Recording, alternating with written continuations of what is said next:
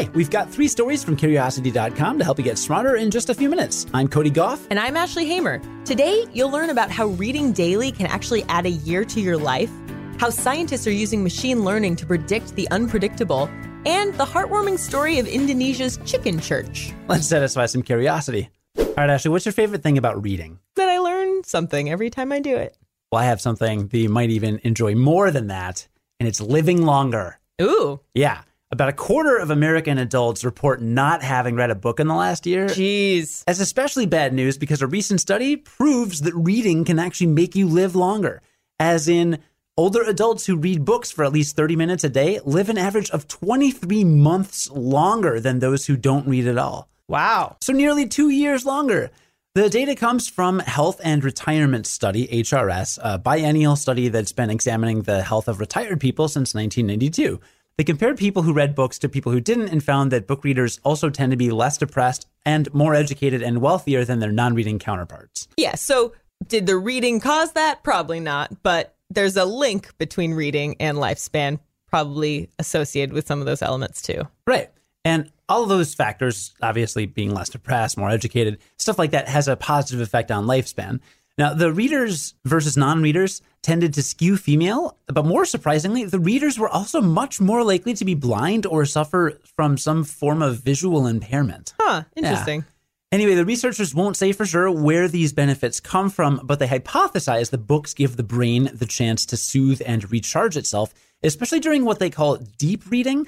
And that's when you aren't just going over the words, but you're actively engaging with the characters and concepts and thinking hard about the information the book presents you. That's a reason to read books if I've ever heard one. It certainly is. So pick up a book.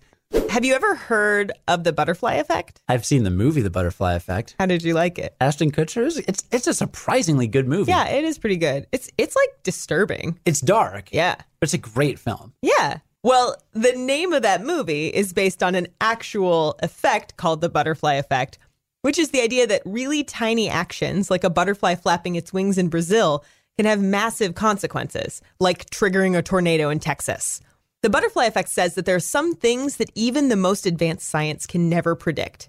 Well, that list of things just got a lot shorter. This is super exciting.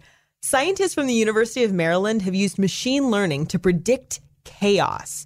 So generally, when scientists want to make predictions about chaotic systems like weather or the stock market, they measure as much as they can measure and then create a computer model, and then they see what that model does next. But in a series of recently published papers, chaos theorist Edward Ott and his colleagues tried a different approach. They used a machine learning algorithm called reservoir computing to repeatedly measure, predict, test, and fine-tune those predictions about a chaotic system until they were as accurate as possible. They tested the algorithm by having it predict how a wall of flame would behave as it moved through a combustible medium like a sheet of paper.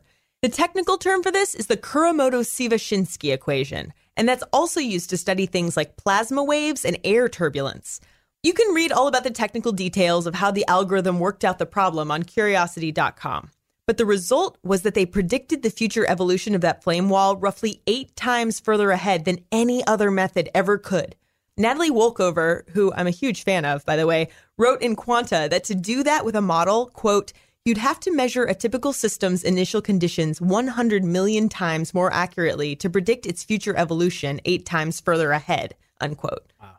This is a big deal because it could help us predict things that are really hard to model.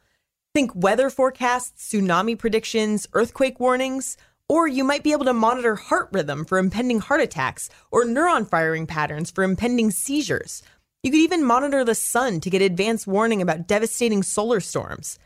We might be able to combine this new approach with existing modeling techniques to get even better predictions. That's awesome. So we can finally get accurate weather forecasts. Yeah, maybe. It's possible. And they would be further out, right? Yes, they would. Up to 8 times? I mean, this is 8 times. I don't know about weather. Weather's another thing, but it's very exciting and very hopeful. Yeah, I like it. Have you ever been to a chicken church? I've been to a church's chicken. Oh! Wow.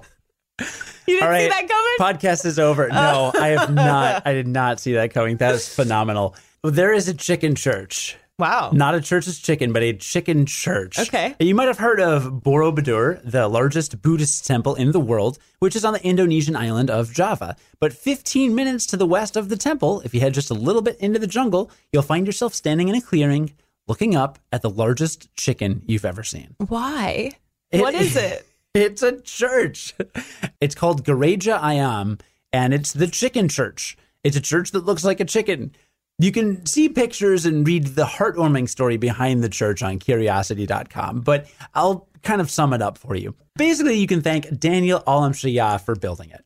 In 1988, Alamsyah said he started having visions and dreams of a peaceful, snow-white dove resting on a hill.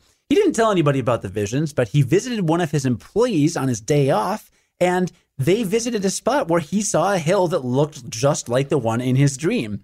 So 2 weeks later, Alamsyah bought an acre of land for a couple $1,000, and just like Kevin Costner had to build a baseball field and Field of Dreams, Alamsyah had to build a church shaped like a dove. He was forced to stop construction after 8 years, at which point it looked a little bit more like a chicken. Wait, why did it look like a chicken if it was a dove? It's because he put a crown on it that looked like a waddle. Oh, that gets you every time. It sure does. But there's a heartwarming end to the story. A lot of tourists have started visiting in the last decade or so, and the church has been able to use that money to finally start putting the finishing touches on rooms that were never completed. And now the dirt floors have been replaced with jeweled tiles by local artisans, and the plain walls have been transformed with gorgeous full-cover murals depicting the history of Indonesia.